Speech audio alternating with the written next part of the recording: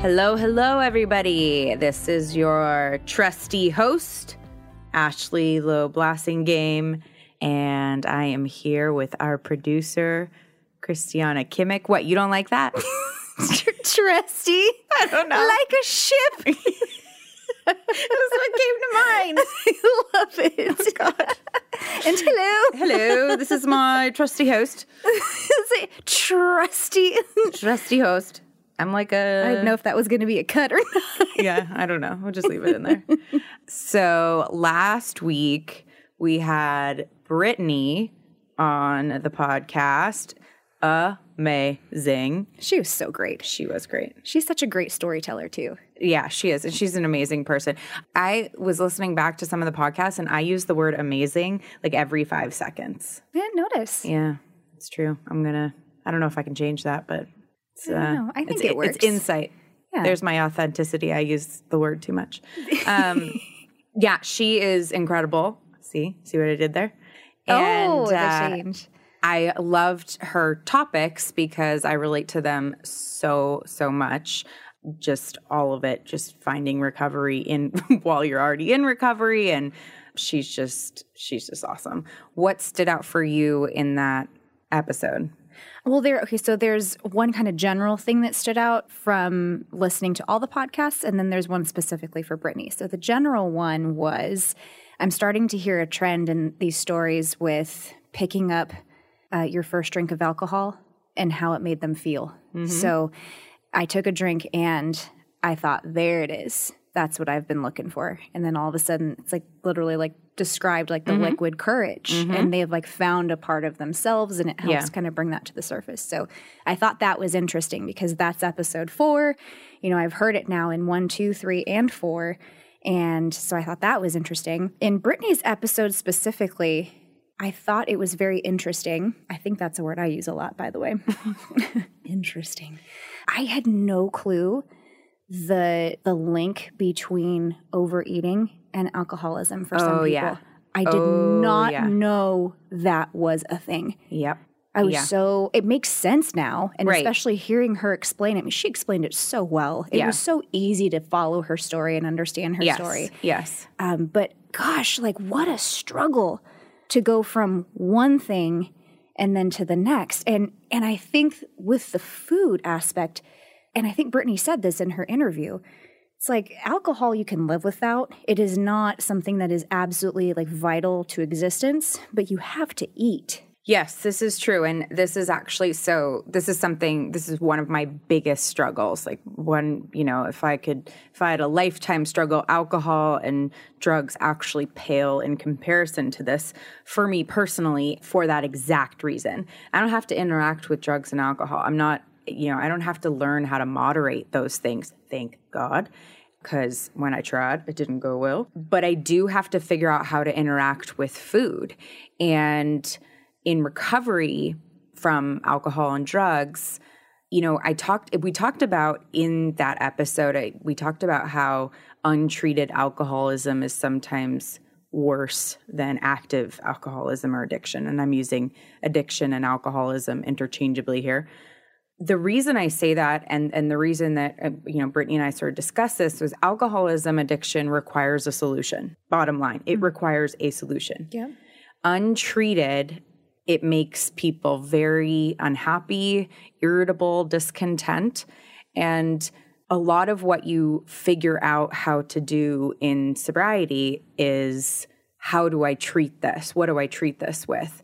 And it's so easy to overdo something like food or overdo something that makes you feel good in that sense because you are interacting with it 3 times a day. And if you already had an unhealthy relationship with food in the beginning, like Brittney did, like I did, then guess what comes rearing its ugly head after you put those other things down. And the other thing I found was, I can't remember if Brittney dealt with this, but I dealt with weight gain really young. Like it was a real problem where my parents actually sat me down in first grade and had a conversation. They were, bless their souls, they were so gentle about it, and I did not feel shamed about it, but I do remember the conversation.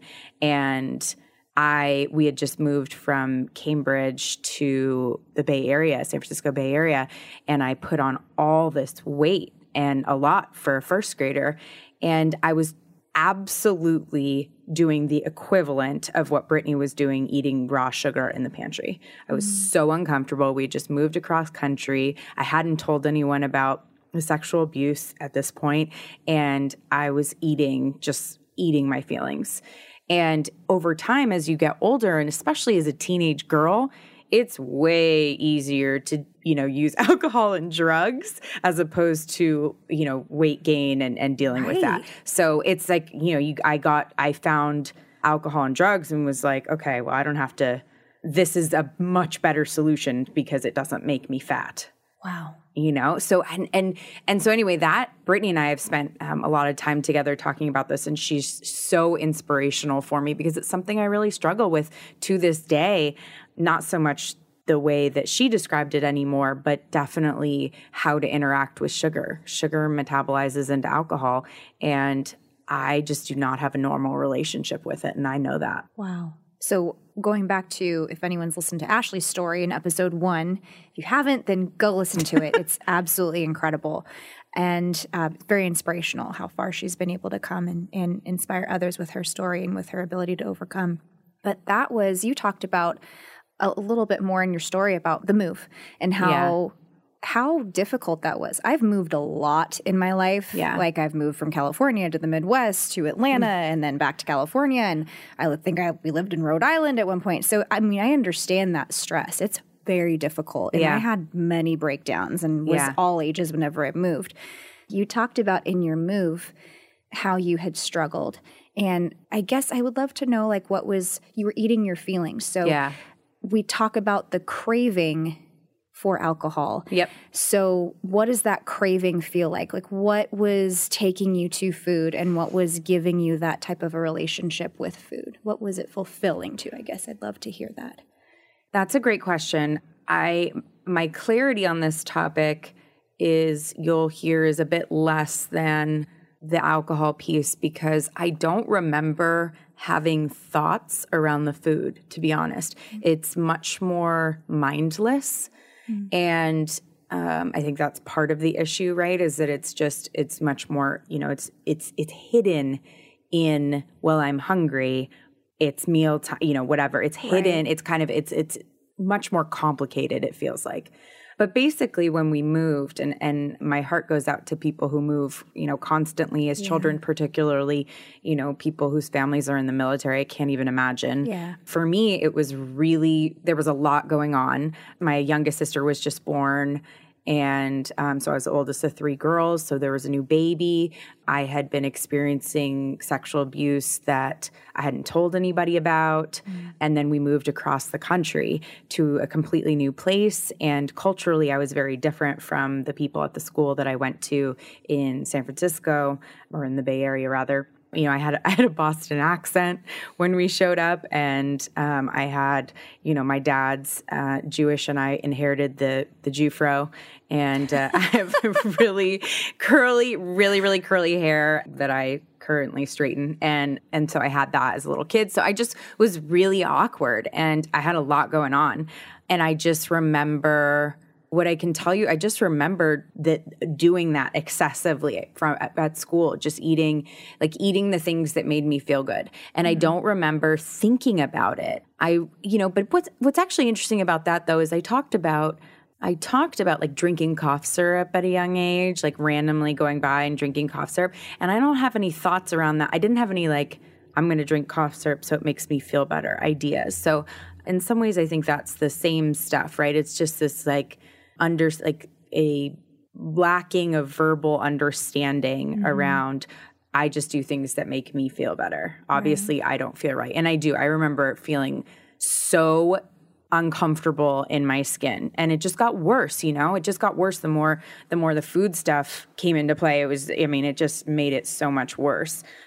First you're uncomfortable with the hair and the accent, and then you put on like 30 pounds, and that like as a little kid, it was bad. But what I think is so important about that, aside from my own, struggles, which I'm happy to talk about, and I'm currently in the process, and I'm happy to share my journey as we go with this, that I'm experienced, that I have to have the courage to change, that I have to have the courage to look at this on a daily basis to this day.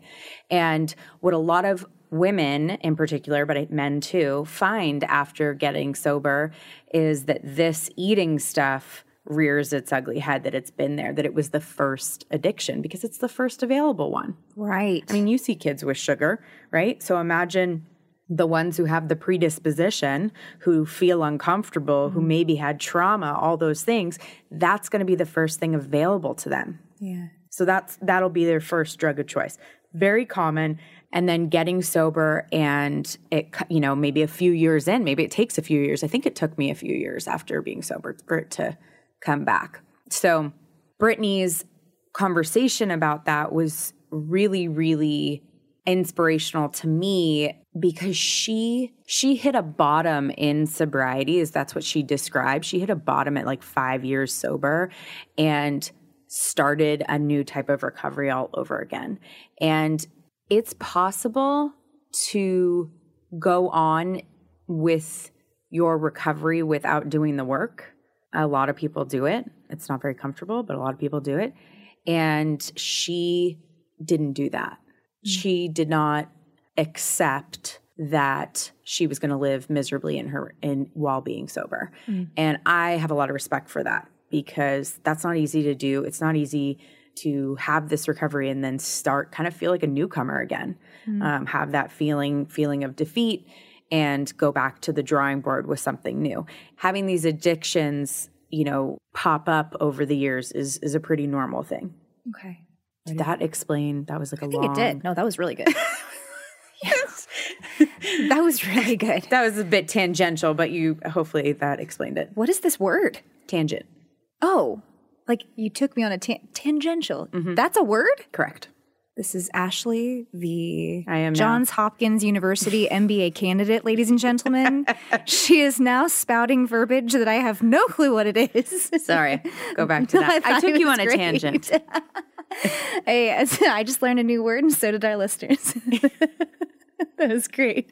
Something else that Brittney had mentioned that I would love some more clarity on. She said sometimes she would black out after 2 drinks.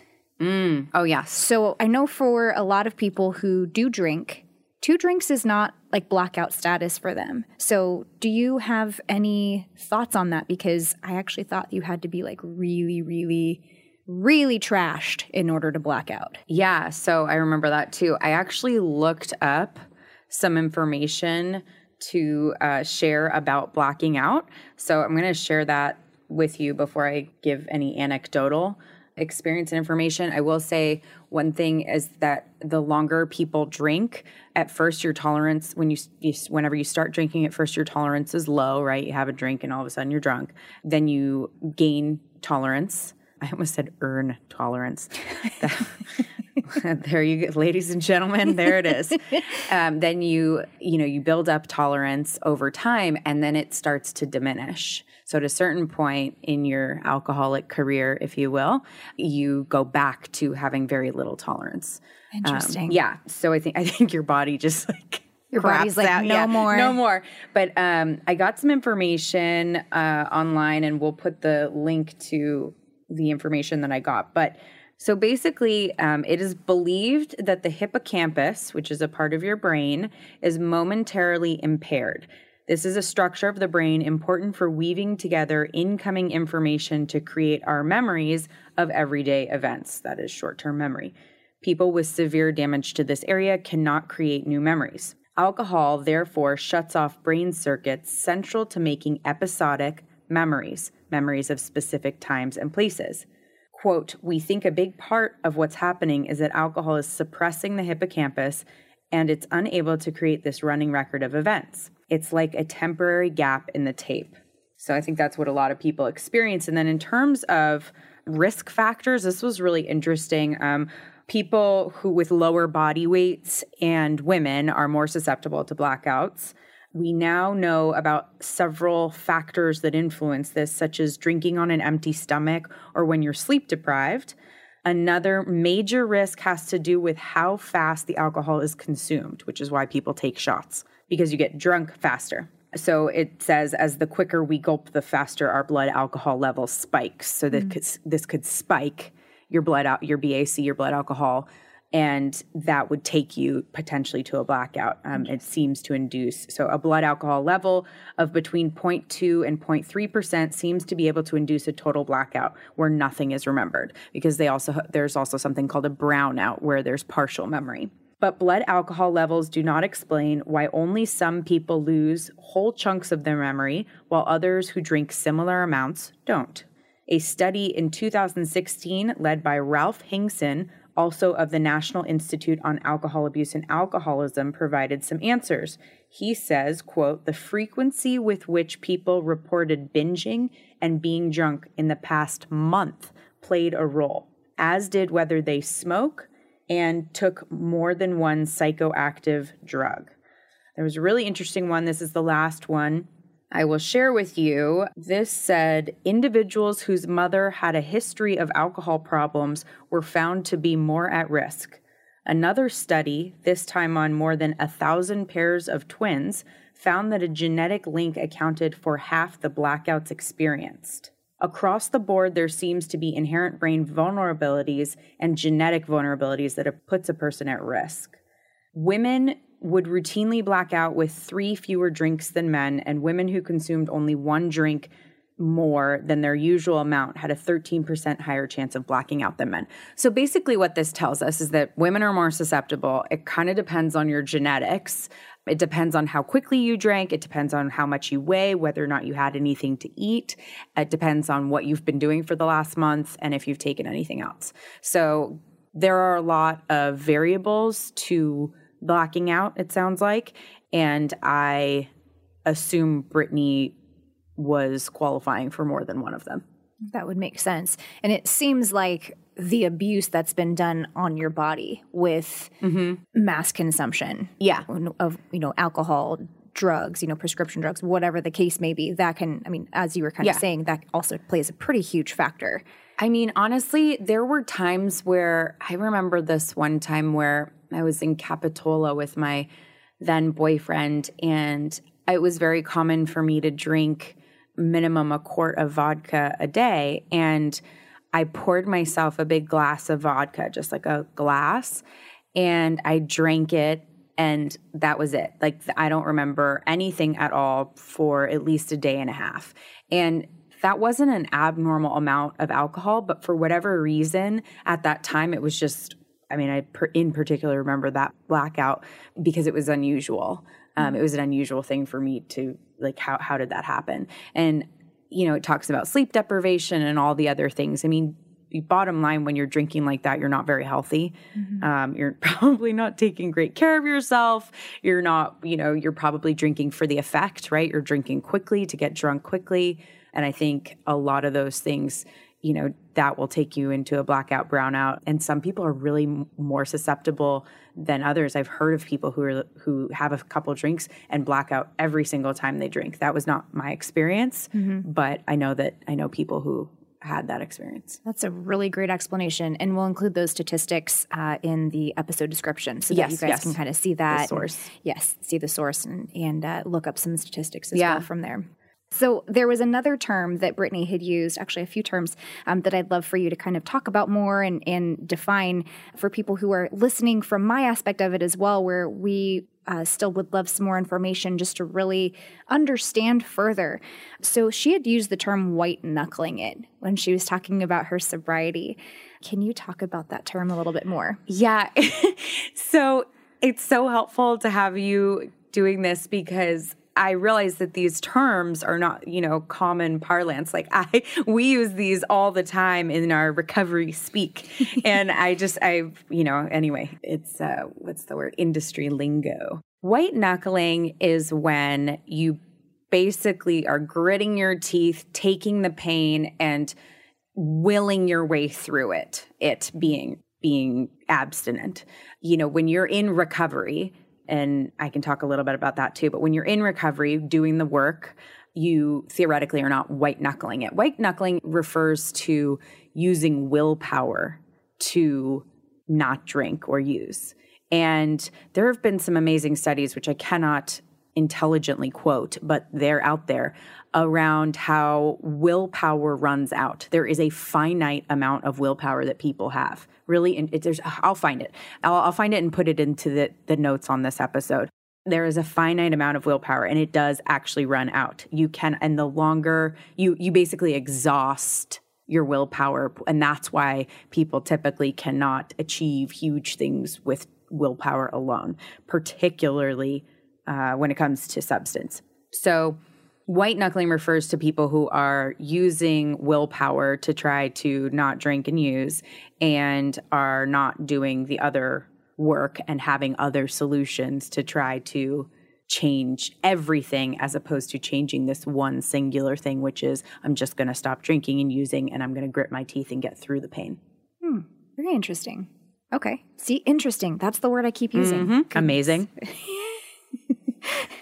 We should have everybody drink water whenever we use it. Yeah, exactly. Yeah, exactly. It's a self-care game. Yeah, exactly. Whenever I say self-care. Interesting. Yeah, exactly. Yeah, amazing. Self-care. If you're trying to drink water, more water in your life, which I am. Every People time have to pee like 3 times during one podcast. I know.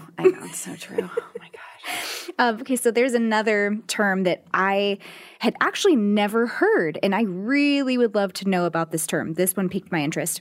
Brittney talked about her emotional sobriety.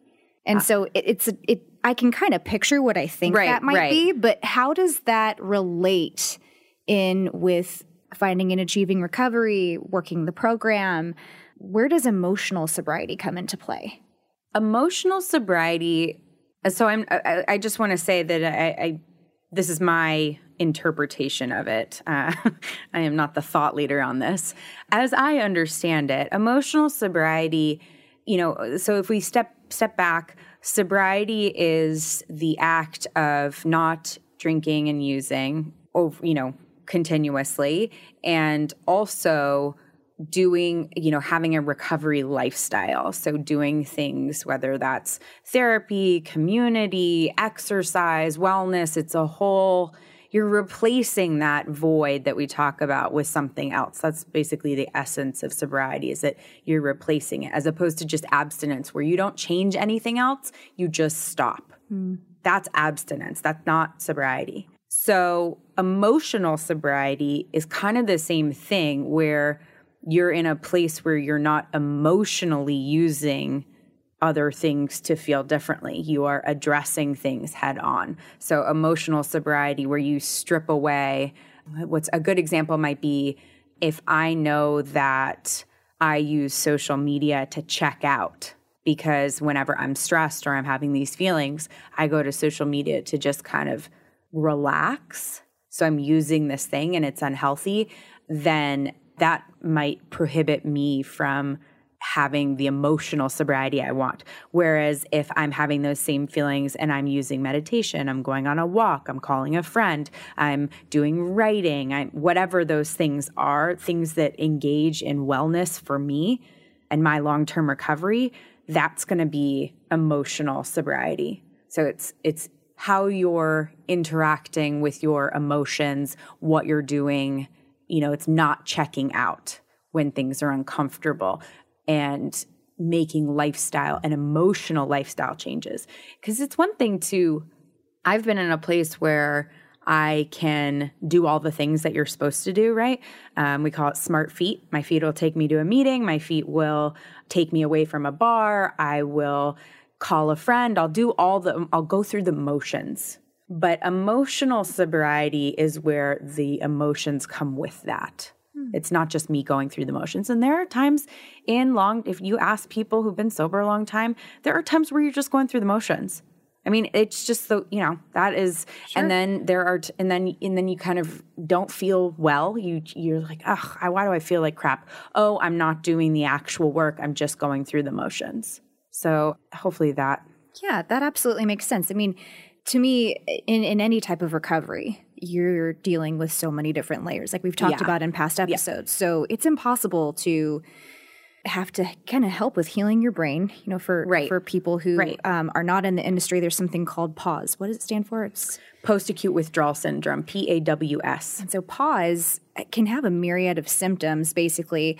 After you get sober, yeah. Right. And it can take, I think I remember, please correct me if I'm wrong, between 6 to 24 months for your brain to properly heal after you become sober. Yeah, and it just depends on what you were using and how much. But yeah, and your genetic, makeup. But yeah, you do real damage. I mean, it does real damage. And I always say that when you go to 30-day inpatient treatment and you don't do outpatient after, that's like buying a Bentley and never getting an oil change.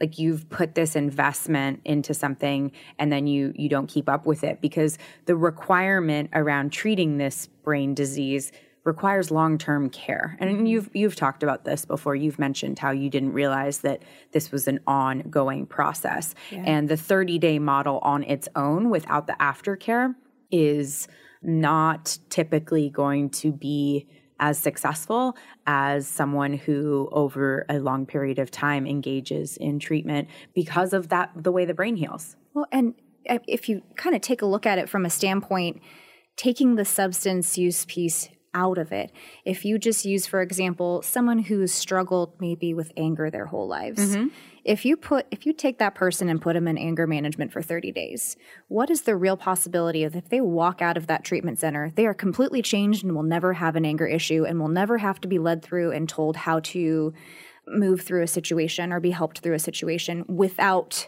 kind of like following. Yeah, exactly. Yeah, probability is probably zero. That is complete zero. I've seen that happen to people where there's this huge expectation put on them, and it's not something that can be recovered from 30, 60, 90, even a year. It's like you have to kind of like get that out of your character, and that takes a long time. Yeah, I mean, it's taken me years to do some of that. I mean, I shared in my story how at 2 years sober, I finally realized I was an alcoholic.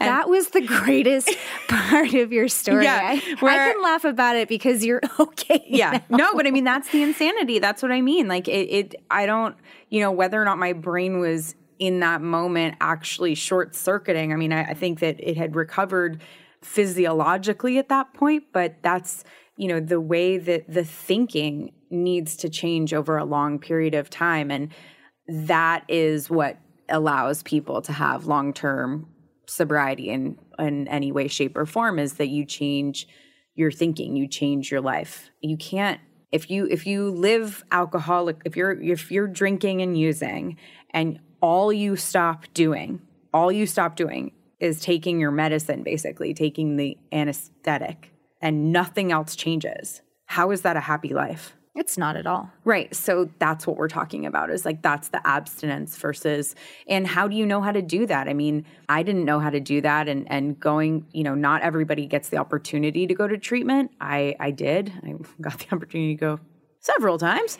And you visited a few facilities. Yeah, I did the West Coast tour. And that allowed me to learn the skills, learn about writing, learn different therapy techniques, learn about trauma, how to change my behavior, my actions, basically everything about my life in a way that would allow me to sustain this very difficult thing without willpower. Because I'm not sober because of willpower, personally. It does not require willpower for me to stay sober at this point in my life. Interesting. Mm-hmm. Interesting.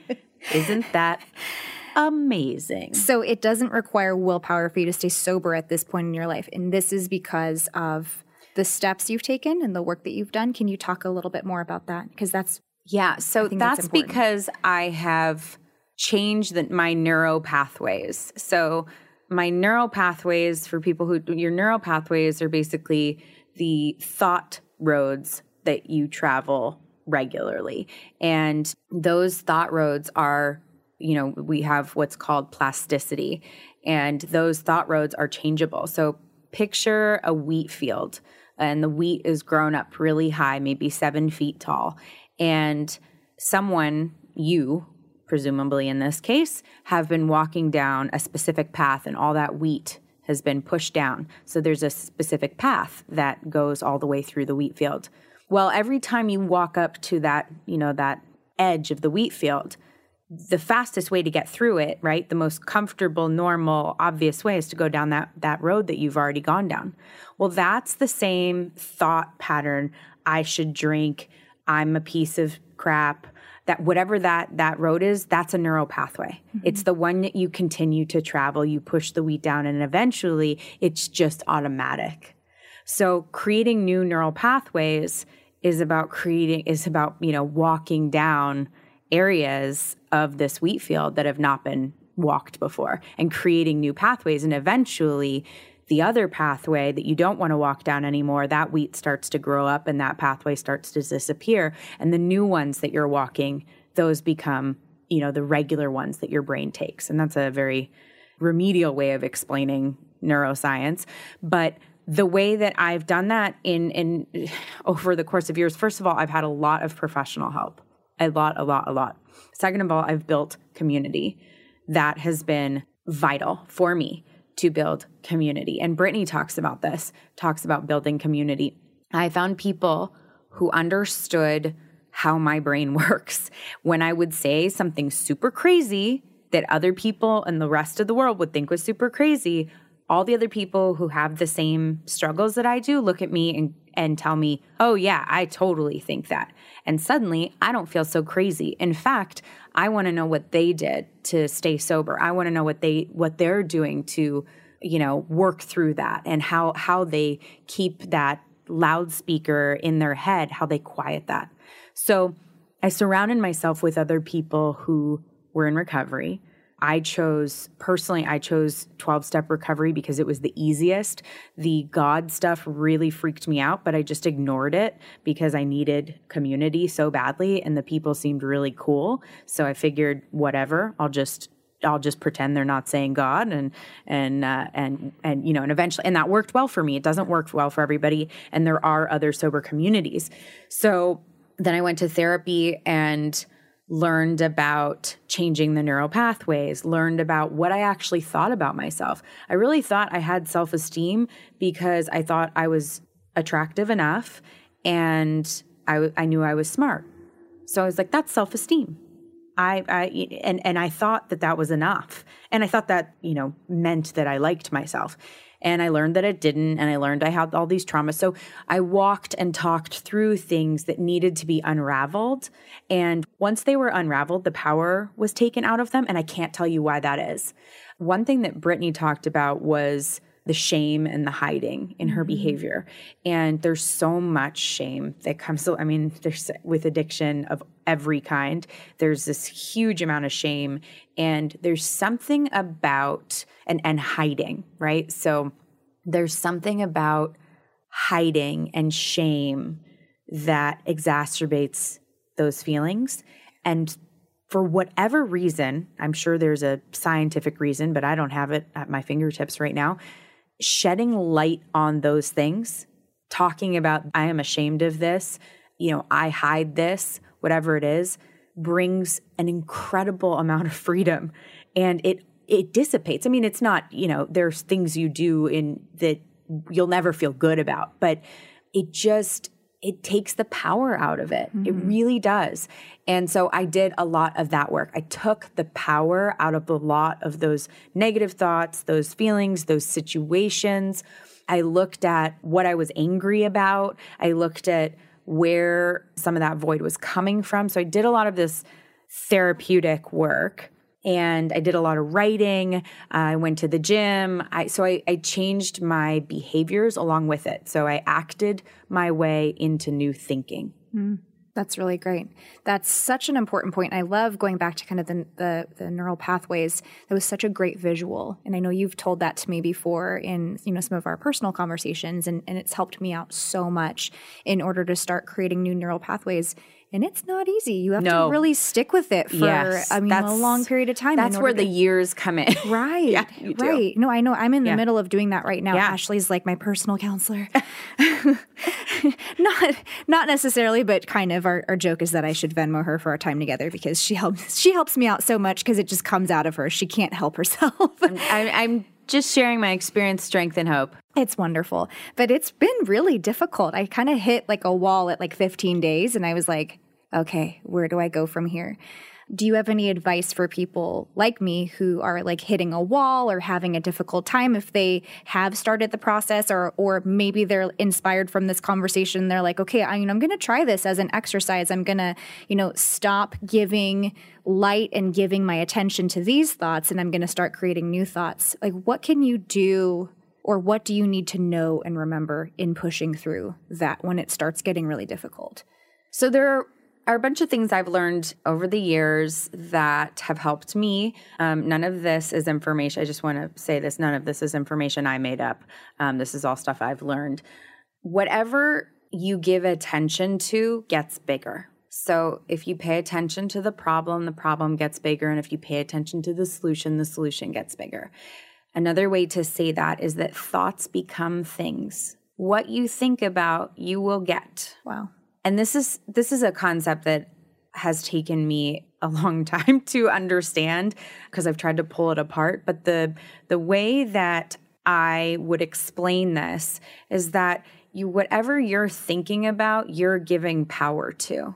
You're actually creating more thoughts and neural pathways around that topic. So, for example, there are so many times where I ask somebody what they want. What do you want to get out of this experience? What's your, I'm trying to think of a really good example, but basically asking somebody what they want and they'll tell you what they don't want. People so often lead with what they aren't, what they don't want, an apology. So that type of stuff, you're creating so much more attention and focus on that. And think about it. When we think about something, right? If I'm thinking about creating a podcast, for example, and I think about it every single day, right? Maybe one day I buy a microphone and maybe I mention it. So it's on my mind. Over the course of time, the likelihood of me doing that is so much higher than if I were thinking about something else because I'm putting thought into it. It manifests itself, right? I'm putting energy into thinking about it. Maybe eventually I take a step towards it. I talk about it. So to get back to your question about what people should do or what I do, just sharing my experience, what I have been doing is I write about what I want. I think about what I want. And when I start to go into that place of I don't want this or I lead with that, I literally in my head say stop and I re-say it. I rewrite it. On my mirror in my bathroom, I have a Post-it that says thoughts become things. Think about what you want.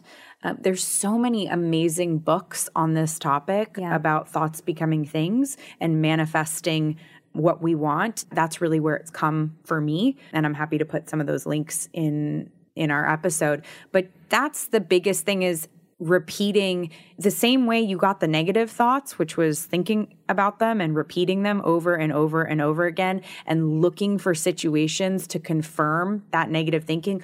Oh, I didn't get the job. Therefore, it's because I have ugly hair. And if you think that over and over again, you're going to find ways to affirm that belief and it gets stronger and stronger. So the same way that you do that is the way that you create the new ones. And it doesn't matter if you believe it or not at first. It really, really does not matter. It doesn't matter if you feel like the most ridiculous person in the world saying it out loud or I want to love my body. If you say that every single day, show me how, show me how, show me how, I want to, then you're thinking about putting love into something and that's where the energy goes. So think about what you want. That is so phenomenal. And I love the visual of focusing on what you do want and not what you don't. So I know you and I talked about what Ashley recently helped me with was I had said I didn't want to become one of my parents as a parent. Now, I'm not a parent, but it's something that, in life you think about going forward. And that was my answer to you was you said, what's stopping you? And I said, I don't want to become this one parent. Right. I didn't want to become my mother. Right. Because it just was not a good experience. Right. And that was just in itself terrifying. And that was the thing that you led with. And I didn't realize how much that took up my thought life. Right. Like that blew me away. Because how much time had you spent thinking about what type of parent you do want to be? You'd spent all your time thinking about what type of parent you don't want to be. And so the whole idea of becoming one was terrifying. Absolutely. Understandably. And that's all I could connect it to. Right. That was the only feeling that I had. Yeah. Which is horrible, but it's the truth. It's about the narrative. It's about those neural pathways. So how do we create the new neural? In your case, we write down and spend time thinking about what kind of parent do I want to be? Right. And we write it down. And we think about it. And maybe we write it down again. And maybe we write it down every single day. Right. And that's the first thing we write down and the first thing we think about. And we just think about what you want to be, what you want. And eventually you start to believe that. I mean, you do. You start to believe like, oh, I can do that, or that's doable. And what you don't want falls out of focus. And what you don't want isn't part of what you do want. So therefore, it's not there. You don't have to worry about that. Yeah, because you've taken the time and, and the work and the effort to put your focus in the correct perspective and in the correct place so that when other negative thoughts do come, I have an interaction with my mother, it brings up a trigger, it happens again, that I don't digress back to that. So using that as an example, right? And then you had mentioned with Brittney how, she really she's been a person that has put in the work. Mm-hmm. Like she really has not given up no matter what. And so I think that's so important. It's like that if you can, take that example and relate it back to recovery, these are the reasons why the work has to continue. And it's not, what did we discuss it in 3.5 whenever I had said, my original thought on recovery was you just win this recovery medal and congratulations. Right. But this example definitely proves no, absolutely not. Right. Because you're coming in with the same brain that got you into the problem in the first place, right? Which is my favorite quote of yours. Right. You can't fix your broken brain with your broken brain. Right. Like if it's a brain disease, right? And you just stop drinking, then you really haven't treated your brain disease, right? You start treating your brain disease once you stop drinking. You have to stop the drinking or using or whatever it is, the gambling, the sex, whatever your drug of choice is, in order to treat the problem. So by definition, it cannot be resolved just from abstinence. Yeah. So, we talk a lot, people in recovery talk a lot about the work. And that can be kind of confusing, but it starts with the abstinence typically, or some period of abstinence, and getting in touch with, reaching out to, connecting with other people who have walked the path. Because for me, I needed people who felt the way that I felt to explain to me what they did, right? So I found women who had what I wanted. They had the life, the car, the husband, the kids, the career. They had things that I could see that their life had changed. And I asked them how they got there and what work they did to get there, right? If you want what the winners have, do what the winners do. Mm-hmm. So I found what I perceived to be the winner or winners, and I asked them how they did it, and I spent time with them and talked to them. So it's different for different people, right? Some people are going to need guidance from a person who knows a lot about growing up in a cult. Mm-hmm. Right? That's not my experience. So not that they can't help me, but I might not need that particular person. I might need someone who kind of specializes or understands or has experienced my experience. That's what's so wonderful about listening to different stories and listening to people's life stories, and kind of what we do here is that you can identify people who you'd like to, for lack of a better word, mentor. Mm-hmm. How did you get there? What did you do? Did you do a lot of writing? Did you go to therapy? Did you go to workshops? Did you get really into exercise, pray, meditate? Did you need to go to Thailand to discover yourself? What did you do? Right. And that's why it's very difficult to just say, okay, this is what everybody should do. It's cookie cutter for everyone, because it's not. Some people require more work in some areas than others. I love that. And I love that, just kind of circling back to breaking the shame. Know that feeling. And I know every one of our listeners knows that feeling in one way or another, where the shame and that secret or that thing has that power over you. Oh, yeah. And how debilitating that is. Yep. And so having that community, and if you don't have a community around you, email us. We can help you find one. There's communities online. Yes. There are workshops. There's free We communities. have so many resources. So someone emailed me and said, tell us about how to connect. So while we're mentioning this, it's podcast@lionrockrecovery.com. podcast@lionrockrecovery.com. That's the email. Email us. We'll connect you with resources. We'll connect you with people. You know, if we can't help, we'll lead you in the right direction. Absolutely. And I think I also want to address, because I had mentioned, part of my struggle just personally and how Ashley was helping me through that. And therapy has been so phenomenal. There is such a stigma still. People do not understand. Therapy. I know it. It's not, you're a crazy person, go to therapy. I know. I wish that there is as much acceptance around mental health as there is around physical health. No one goes, why'd you go to the doctor, you weirdo? What's wrong with you? Hey, you went to the doctor. Are you okay? Can I help you with anything? Maybe Can it's I a pick up checkup. the groceries? Yeah. Exactly.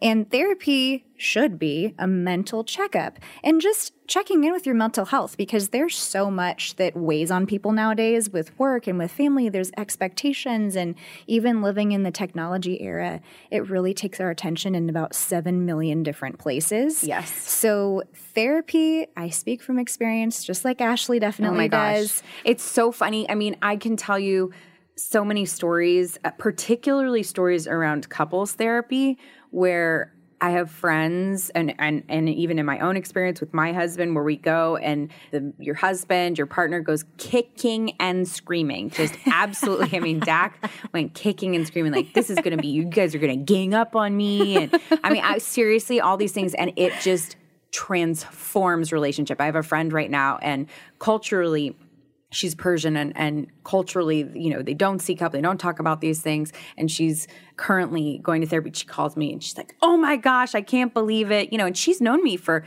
a decade where I've talked about this stuff, and that, people suddenly it's relevant because she's doing it. And that is the type of thing I hear all the time from people who are like, I'm smart, I know what to do, or I know what my problems are, or 10,000 other things that we all think. And then you go and you have this experience. Obviously, it needs to be a good therapist, but it's just crazy the amount of emotional freedom that you can get from doing, talking to someone who knows how to talk to you about it. That's the piece that's different. Yep. Not your friend who's going to say, oh yeah, it's cool, my brother went through that. You just gotta, go to the sports bar and only have one, or whatever it is. Like, I mean, the advice people get, it's like, this person is trained to talk to you and extract information from you and show you a perspective that it doesn't matter how intelligent you are, you may not see. Absolutely. It's so helpful. And I think the biggest thing, too, that we really want people to take away from these podcasts, other than getting, hope and inspired by, oh gosh, our guests are just phenomenal. I mean, I just can't even say it amazing enough. They're so interesting too. Buzzword, take a drink of water. Yep. We really want people to understand that you're not alone in this. We've all gone through something crazy. You don't have to have gone through one thing or the other, to feel alone or feel like, gosh, like things have gotten dark, or whatever else. Everyone goes through this and has different experiences. And, Ashley really wanted this to be the Courage to Change, a recovery podcast. We initially were kind of, gearing it around substance use disorders, but we wanted to open it up to the entire recovery community, meaning being in recovery from things such as depression and anxiety and eating disorders, gambling, sex, whatever. Because it's all the same piece of your brain, right? It's all the same feelings. And what I encourage people to do is look for the similarities in these stories. Some of these stories are going to be super crazy, and there's no way that you'll relate to the specifics of the scenario. Look for the similarities. Think about how the feelings are the same, right? If you're looking for the differences, you're going to find them. If you're looking for the similarities, you're going to find them. It's about connecting to people based on a common feeling. And once you find that, you'll find the community, and you'll see that it was there all along, and it's much easier to find than you previously thought. I love that. Our dream is just to have this just be like a huge podcast community where everyone can just connect together and Just be loved. Kumbaya, my lord. I know, I feel like a hippie saying that. Nothing against hippies. I love them. I kind of dress like one. Well, no, I mean, it's true. It is true. I'm kidding, but it is. No, she's really going to sing Kumbaya if you start connecting with us. I'm not. She will. I'll record it. It's a talent I do not have. Recovery podcast album dropping in July 2019. It's really not. I don't know. What if we do? I'm not going to think about that. Therefore, thoughts will not become things. Okay, well, I might. Terrifying. What were you talking about? Community. Oh. And then you started singing. Of course I did. You gave me the idea. Okay, no. So if you want to know, if you're listening to this and thinking, I love Ashley singing. Yeah, or that.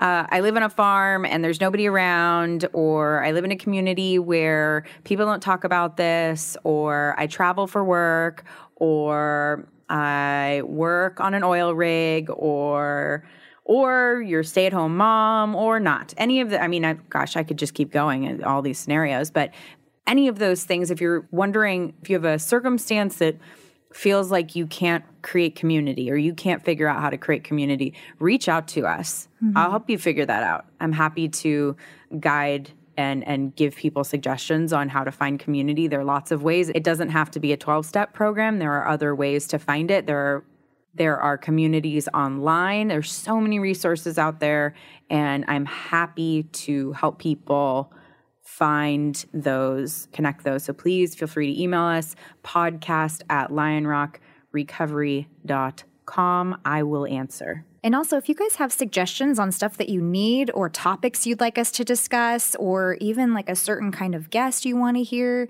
please let us know. We really want to continue growing this, and we, want this podcast to be much bigger than ourselves. We want to actually just be reaching out constantly with the recovery community. So on top of Ashley being able to direct you towards resources in your area or that would be helpful for you, email us with suggestions or with, things that you're wanting out of this podcast too. We're so open to that. Absolutely. That's all right. We'll see you next week. Got a great guest coming on next week. Woo! I don't want to disclose who it is yet. Don't tell him. So hard not to tell. The build-up. Okay. Tuesdays. Podcast comes out every Tuesday. It's posted 12 a.m. Boom. So stay up late Monday night. Subscribe. Download. Oh, also, if you want to support us, please, please, please rate and leave a review on iTunes. It helps us so much, and we are really, really grateful for your support. It's one way that you can show that you're liking the content and following along. Absolutely. Well, thank you guys so much for tuning in again. We're really looking forward to sharing our next guest with you. Just like Ashley said, subscribe, download, rate, review. Email us, podcast@lionrockrecovery.com. Let us know how we can help you this week. See you next week. The Courage to Change, a recovery podcast, would like to thank our sponsor, Lion Rock Recovery, for their support. Lion Rock Recovery provides online substance abuse counseling where you can get help from the privacy of your own home. For more information, visit www.lionrockrecovery.com/podcast. Subscribe and join our podcast community to hear amazing stories of courage and transformation. We are so grateful to our listeners and hope that you will engage with us. Please email us comments, questions, anything you want to share with us, how this podcast has affected you.